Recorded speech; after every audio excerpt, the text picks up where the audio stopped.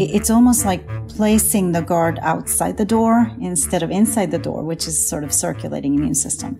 And that guard, in this case, is IgA.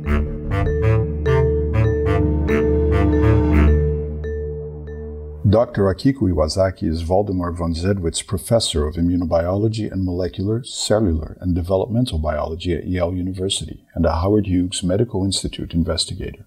Dr. Iwazaki has made seminal contributions to our understanding of how the innate and adaptive immune responses cooperate to fight off viral infections, often focusing on the various barrier tissues where the host first encounters infectious agents.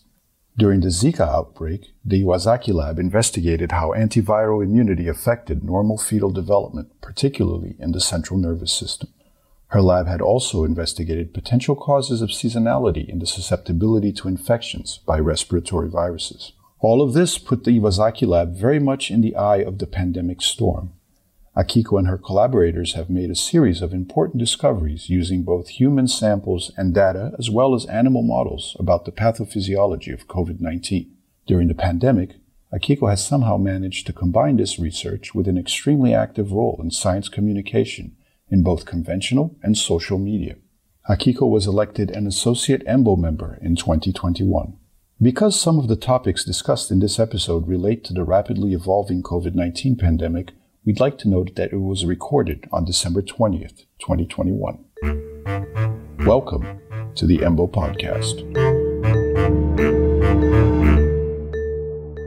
Welcome, Akiko, and thank you very much for speaking to us at the EMBO Podcast. I wanted to start with something you said in an interview to JXMed last year, because you had lived in the U.S. as a child or as a teenager, I guess, for a few months, and you said my exposure to America made me bold.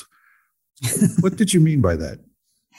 Right. So I was born and raised in Japan.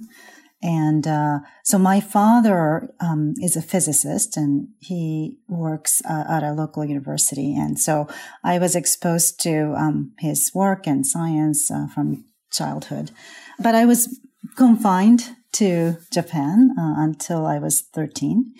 And he had asked me if I wanted to go with him on a sabbatical to Maryland. And, my sister, who was one year younger than me, so 12 and 13-year-old, we decided to go with our father to America. And that experience was, first of all, it was quite shocking to me growing up in Japan and in rural Japan and not being exposed to any other culture or language or customs. It was a big culture shock. But at the same time, it made me bold because I knew that I could probably survive in another country that speaks a different language and that has different customs, because I did survive with my father for that 8 months. And it also opened my sort of worldview to beyond Japan. And I think that was a pivotal moment for me. And where did you do your university studies? So I went to University of Toronto to do my undergraduate degree in biochemistry and physics. And then I went to University of Toronto again to do graduate work in immunology. How did you become interested in immunology? Yeah, so I wasn't really intending to become an immunologist when I was in college, but I took a senior course in introductory immunology, and that sort of really opened my eyes to such an exciting area of science that I hadn't known before. What was striking to me was that immunology not only explains a lot of how we defend against pathogens, but also how a vaccine works. And that, to me, was incredible. And all these cell types and factors working together in concert, I thought it was really elegant. It's fascinating to me how many people I meet who complain about their introduction to immunology course. I think because a lot of places, particularly medical schools, start with sort of a catalog. CD4 cells do this, CD8 cells do this, CD137 is this, CD154 is that. And I meet a lot of people with a profound hatred of immunology by the time they get to graduate school in a life science. And I noticed for a few years now from what you post and from speaking to people at New Haven that you and Ruslan Medzitov really seem to enjoy teaching immunology. What's your starting point? Yeah, so Ruslan and I have worked together to really construct a course of introductory immunology for medical students over the last several years now. And we wanted to approach immunology from first principle, not throwing some CD numbers and IL whatever at the students, but really kind of starting from how the system is established, how it works, what detection systems there are, and just arsenals of immune effector functions that are, used to fight off different infections. So, we revamped this whole sort of, paradigm of immunology teaching in order not to make students hate immunology. What was your PhD on? So my PhD was in immunology, but I worked with Dr. Brian Barber, who at the time was starting to look at DNA vaccines. So this was just right on the cusp of the beginning of nucleic acid vaccine strategies. And in 1994, DNA vaccine was like the new kid on the block. It was really hot. Everyone was talking about it, and I got really excited to study it myself. So I studied how the DNA vaccine works, what cell types are involved in the priming process. At that time, there was a lot of talk about the DNA being taken up by muscle cells because you inject these vaccines into the muscle. And so somehow the muscle cells were thought to convert into antigen presenting cells, and that sort of gave the DNA vaccine its edge. But however, I questioned that assertion, and I tried to devise experiments that would, probe this idea. And in fact, indeed, it turned out that it's not the muscle cells, but it's the dendritic cells, the hematopoietic cells that are dedicated to priming immune response. That's also involved in DNA vaccine. That turned out to be very important again right now. Exactly. There's a lot of parallel to DNA and RNA vaccines. So it's interesting that you mentioned this heyday of DNA vaccines in the 90s, and then it sort of died for quite some time, or went quiescent. Not that the research stopped, but it became less of the golden child in the eyes of what the next big thing would be in vaccine technology. Why do you think that happened? I think one of the major sort of reason it didn't flourish like the mRNA vaccines is that it wasn't found to be very immunogenic in humans. And there are some tricks and strategies that people are still trying to improve the DNA vaccine. And I think there is a path forward. It's just that, in the mice and in small rodent studies, the DNA vaccines were super effective in priming, T cells and antibody responses. But in larger animals and in human trials, it was less than desirable. Were there any clear reasons for that species difference? Yeah, I think people are still trying to figure this out. But, one is to deliver enough material to produce, good antigen load to be able to prime immune response. And, potentially we also tried different modes of delivery, like, gene gun, which at the time was also beginning to emerge, essentially trying to introduce the DNA into the skin using, gold particles that are coated with DNA. And these things are, were being developed and is still, I think, being developed in order to enhance delivery and antigenicity and so on.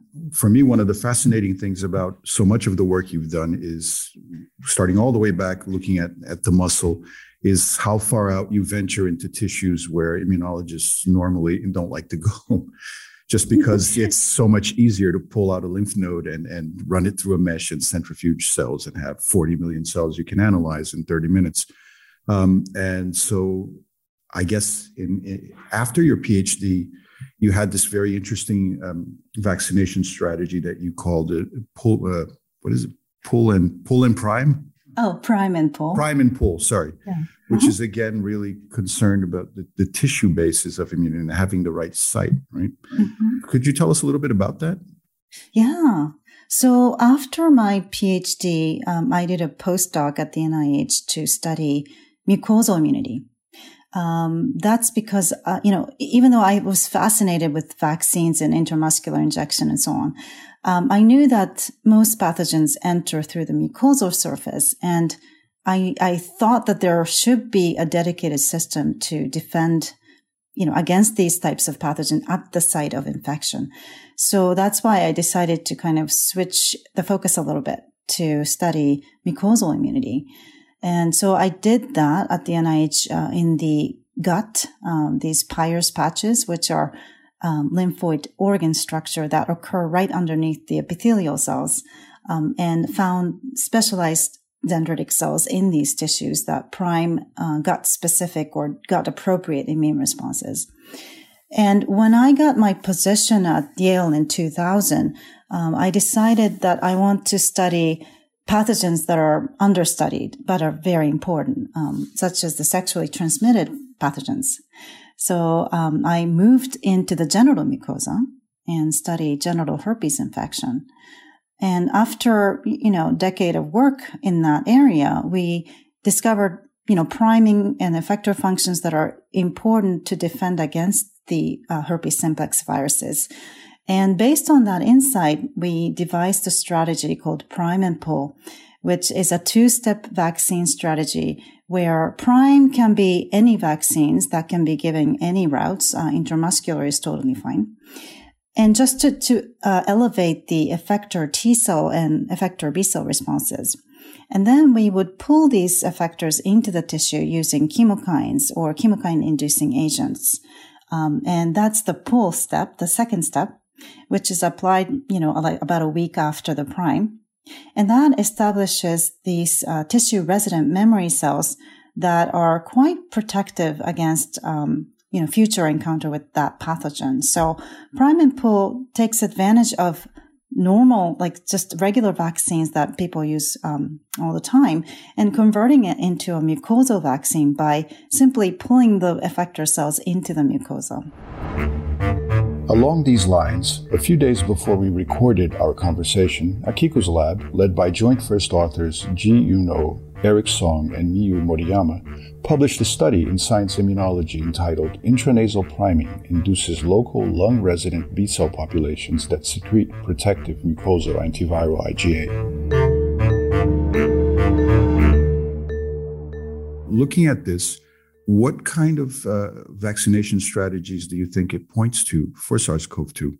So, absolutely. The mucosal immunity is likely the best strategy to go forward fighting this pandemic because, so the mucosal immunity has several advantages.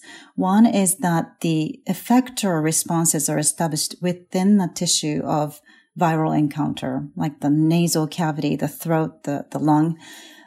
So it's almost like placing the guard outside the door instead of inside the door, which is sort of circulating immune system.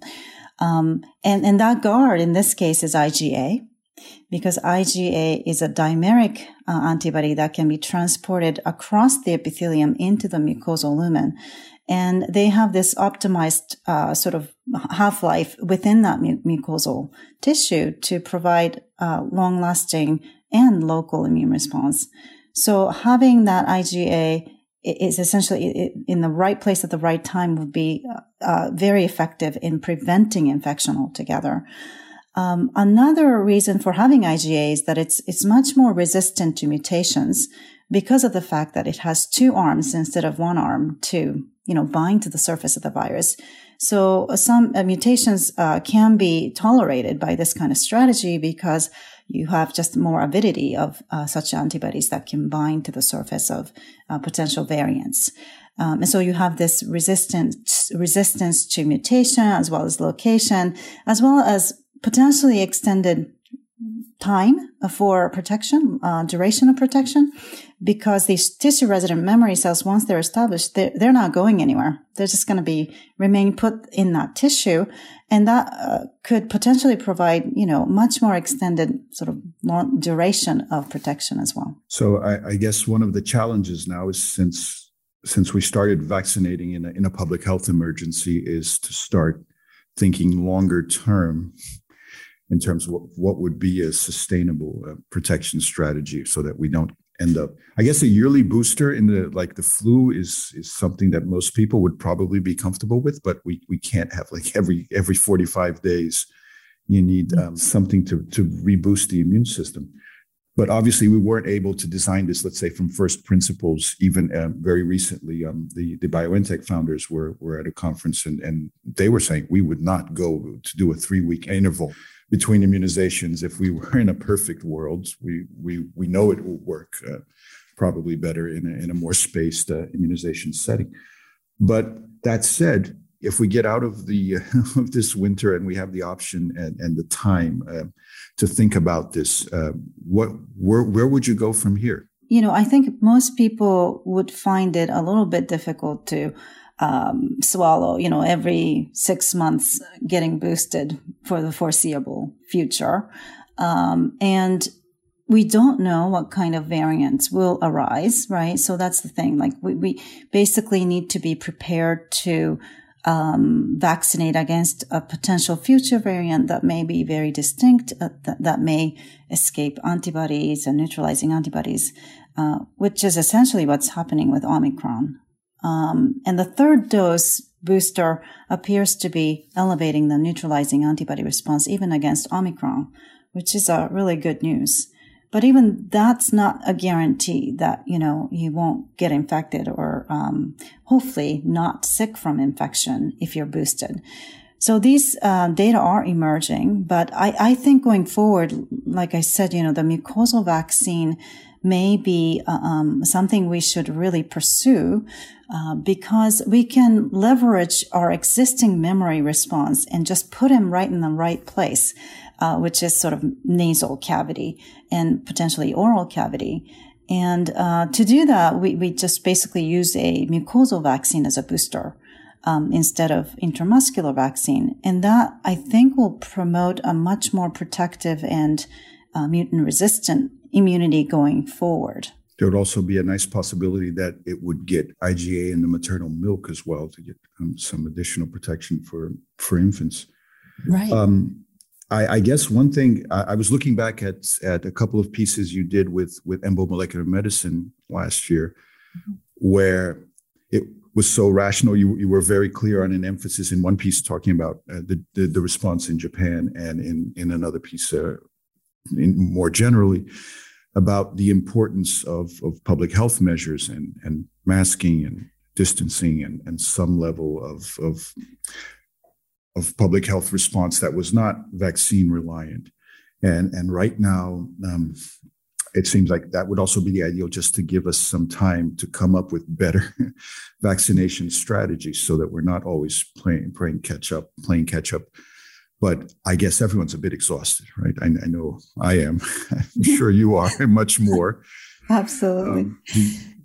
Do you think there's because you've been doing such a great job in public communication, do you think, are you hopeful about that, about getting the message across to people that these things still have to be combined, that we're not in a place where there will be a purely vaccination or pharmaceutical exit to the COVID situation? What kind of response do you find from the public? Right. So I think the public, especially with the Omicron, there is a little bit of, not confusion, but like an uncertainty, obviously, because we don't know how severe Omicron is in different demographic populations. And there are some reports from South Africa showing that, this Omicron variant may potentially be less severe.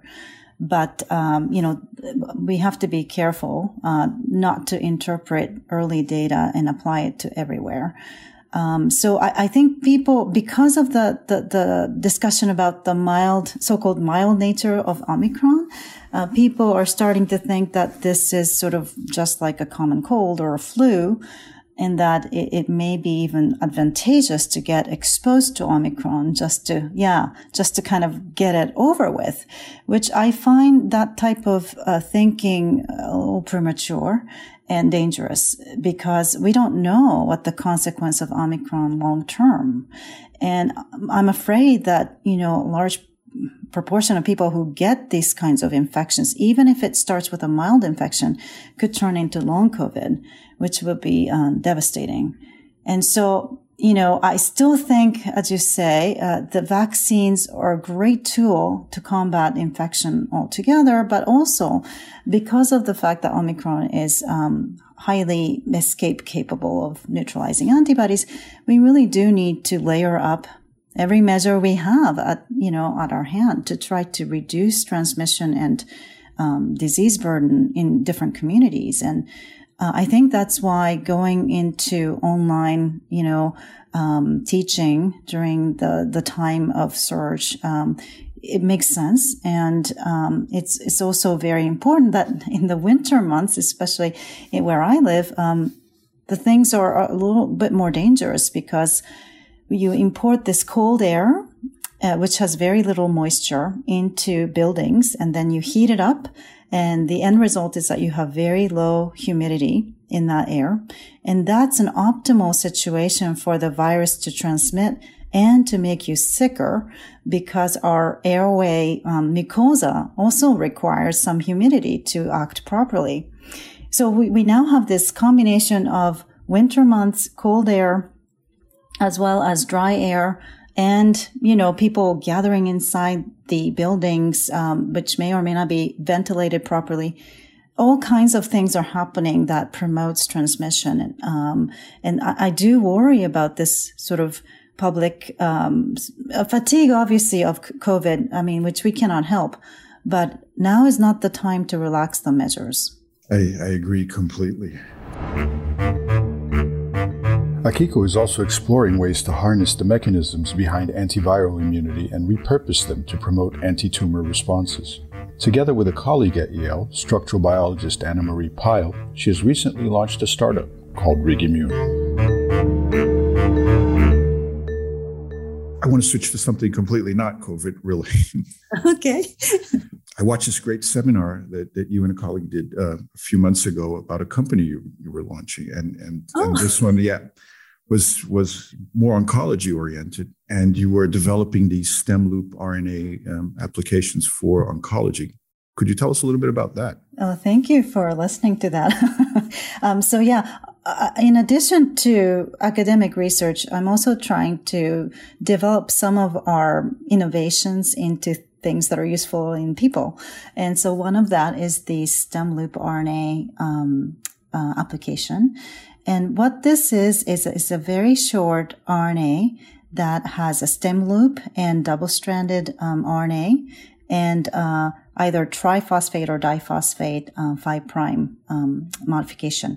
And this small RNA turns out to be an excellent agonist for RIG-I. And this insight and the design all came from Professor Anna Pyle, who is my long-term collaborator. She solved the structure of RIG-I along with the RNA, and with that insight, she designed this very cool little molecule, stem loop RNA, SLR. And so we've been using the SLR to see if we can generate antiviral and anti-tumor immunity. And we had a paper this year sort of demonstrating the ability of the SLR to induce anti-tumor immunity as well as antiviral immunity. In particular, when we inject this SLR into the tumor, we can convert the sort of quiet environment of the tumor into something that looks like a viral infection, because RIG-I is a sensor of viruses. And so we can sort of hack the system into thinking that there's a viral infection and that there needs to be T cells made against the antigen within. And in fact, that's what happens. By injecting the SLR into the tumor, we can induce dendritic cells to take up some of that tumor antigen, prime T cell immunity, particularly CD8 T cells that can then go back to that tumor bed and kill the tumor and eliminate it. And so we've tested this in numerous tumor settings, tumor models, and in all cases we see a very good induction of anti-tumor immunity. And especially when we combine this with the existing therapy like the checkpoint blockade therapy, we can see regression and memory response against these tumors. So we're very excited to bring this to patients, and to that end, we had to launch a company. I think it's so cool because for a long time, I've been having arguments with people who are just assuming that when you have measures of genomic instability of tumors, that the sole driver must be the neoantigens. And for me, it's always such a clear correlate of what's likely to be a strong type 1 interferon response in the tumor. And with that in mind, in your system, how dependent is it on neoantigens of the tumor to get a good response? Yeah, I think neoantigens or some sort of antigen is required for obviously the T cells to attack these tumors. And most tumors do have, neoantigens because of its, faulty epigenetic regulation of different factors and mutations of certain genes and so on. We haven't really exactly kind of hone in on how many neoantigens are required and so on. But using these models, we can elicit T cells that are specific to the tumor.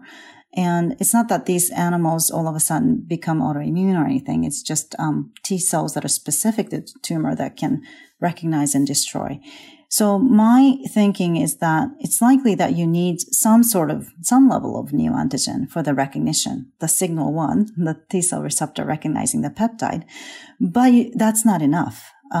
Usually, if a dendritic cells were to present just the peptide, T cells aren't going to be activated. And this is where the SLR comes in, is to give that PAMP that the dendritic cell needs just to prime the naive T cells to become effectors.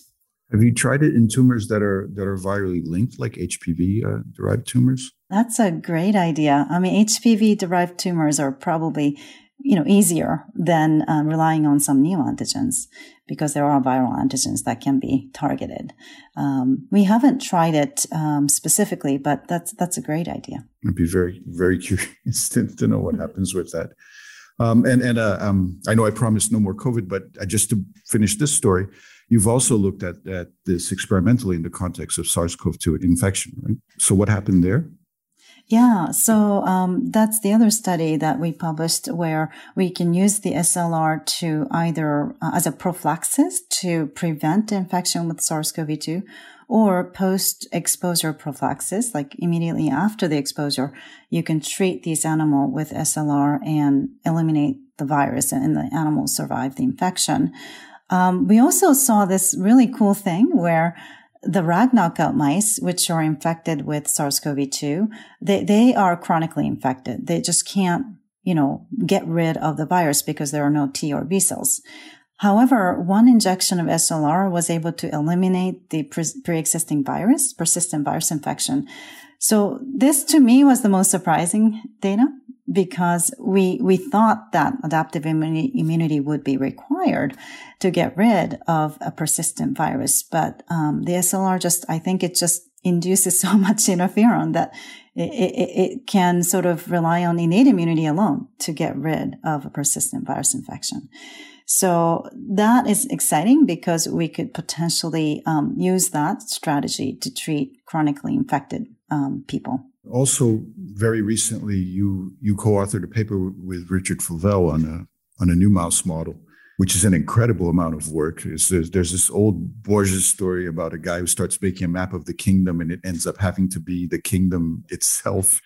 And for people who haven't seen the paper, I think everybody should. It's in Nature Biotech, and it's an incredible amount of work because you start from these, in part from the AAV human ACE2 model that you developed, and then from this sort of humanized innate immune system mouse that the Flavell lab had developed, and then you put in human hematopoietic cells to humanize the adaptive immune system of the mouse. And it's now 2 years into this pandemic, and a lot of different models had been tried, including by you. So what was unique about the information you got out of this mouse model? So first of all, I want to, give credit to the first author of this study, Essen Sefik, who really spearheaded and did a lot of the work that's in this paper. So it's an enormous amount of work, and kudos to Essen. But we were able to collaborate and help them sort of establish this humanized mouse model. In particular, the AAV-mediated transduction of human ACE2 enabled respiratory infection in this Mr. G6, the mouse model that Richard's lab has developed over probably a decade or more. I can't remember when he first started, but I know that his lab has been really the forefront of making a humanized mouse model for various diseases. And Mr. G6 enables reconstitution with human hematopoietic stem cells and development of, most of this adaptive as well as innate immune system. And with this altogether created this humanized mouse model of chronic COVID-19, where because of the impaired adaptive immune response in these animals, even though B cells and T cells are present, it sort of mimics this severe COVID infection in humans. Essentially, these animals get infected and they kind of maintain infectious virus for longer than, of course, an immune intact animal. And in addition, if you look at the viral RNA, they persist for a very long time. And we see pneumonia, we see weight loss, we see a lot of the sort of severe SARS-CoV-2 disease features that we also see in humans. What's striking, there are many findings that are great to highlight about this paper, but what's striking about this is that in the absence of these hematopoietic cells, these animals don't get very sick. Whereas this human immune cells themselves are almost required to develop this weight loss and disease that we can observe in these animals, demonstrating that immune system, can provide this environment where disease itself is now driven by the hematopoietic immune cells themselves. And it probably owes its sort of disease pathogenesis to, inappropriate immune response, as well as macrophage accumulation that they see in the lung, and also plasmacytoid dendritic cells, which are the very cells that we usually need to fight off infection early, are being sort of engaged at late stage of infection and are probably the source of these bolus of interferon that they see. And this interferon, as we also reported last year, that interferon themselves can drive the immunopathology in severe COVID, as well as the mouse model of COVID that we generated. So it's all sort of coming together. This humanized mouse model is really beautiful because it can replicate a lot of the things that we see in humans. Looking forward to reading more papers with it. It's such an incredible model. Just to wrap up on immunology in general, in the last, let's say 3 decades, I think we've seen a progressive shift towards a better understanding of what would be the biology of the immune system rather than, the molecular biology and the cell biology of antigen-specific receptors. And if I put it in very simple ways, say in the end of the 80s and beginning of the 90s, starting, of course, with Charles Janeway, you had this shift to understanding that not everything was evolving and that we were unlikely to be infected by chicken egg whites lethally, and that we would have to understand the antigen as part of an infectious agent and as part of something that had particular molecular signals from the host. And of course, you studied some very important components of the toll system in this context in the early 2000s. And now we finally see a really marginalized area that's always been there, but it's so much harder to do, mucosal immunology and tissue immunology than lymph node immunology. And I just used to tell people, come see, you take out the whole intestine, you flush it, crap literally everywhere sometimes.